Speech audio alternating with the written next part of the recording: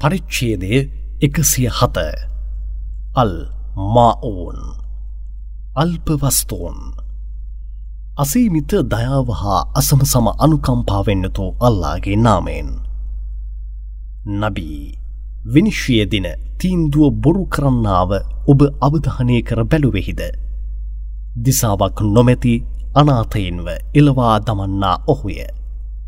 ඔහු දුප්පතුන්ට ආහාර ලබා නොදෙන අතර ආහාර ලබා දෙන මෙන් අන් අයව පොළඹවන්නේද නැත. තවද තමන්ගේ සලාතෙහි නොසැලකිලිමත්ව සිටින වංචනිකයින් වන සලාත් කරන්නන්ටද විනාශයයි. ඔවුන් සලාත් කළා වුවද ජනතාවට පෙන්වීම සඳහාම සලාත් කරන්නාහ. ඉන්දිකටු වැනි අල්ප වස්තුවද පාවිච්චි කර ආපසු දීමට වුවද වළක්වා ගන්නාහ.